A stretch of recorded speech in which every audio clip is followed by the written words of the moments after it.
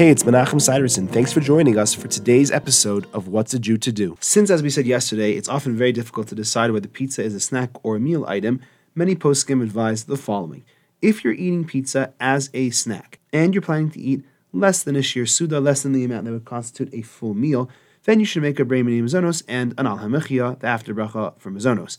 However, if you're eating the pizza as a meal, then even if you're eating less than the shir suda, even if you're not eating that full meal amount, but you're sitting down and having the slice for lunch, you should wash, make a motzi, and bench.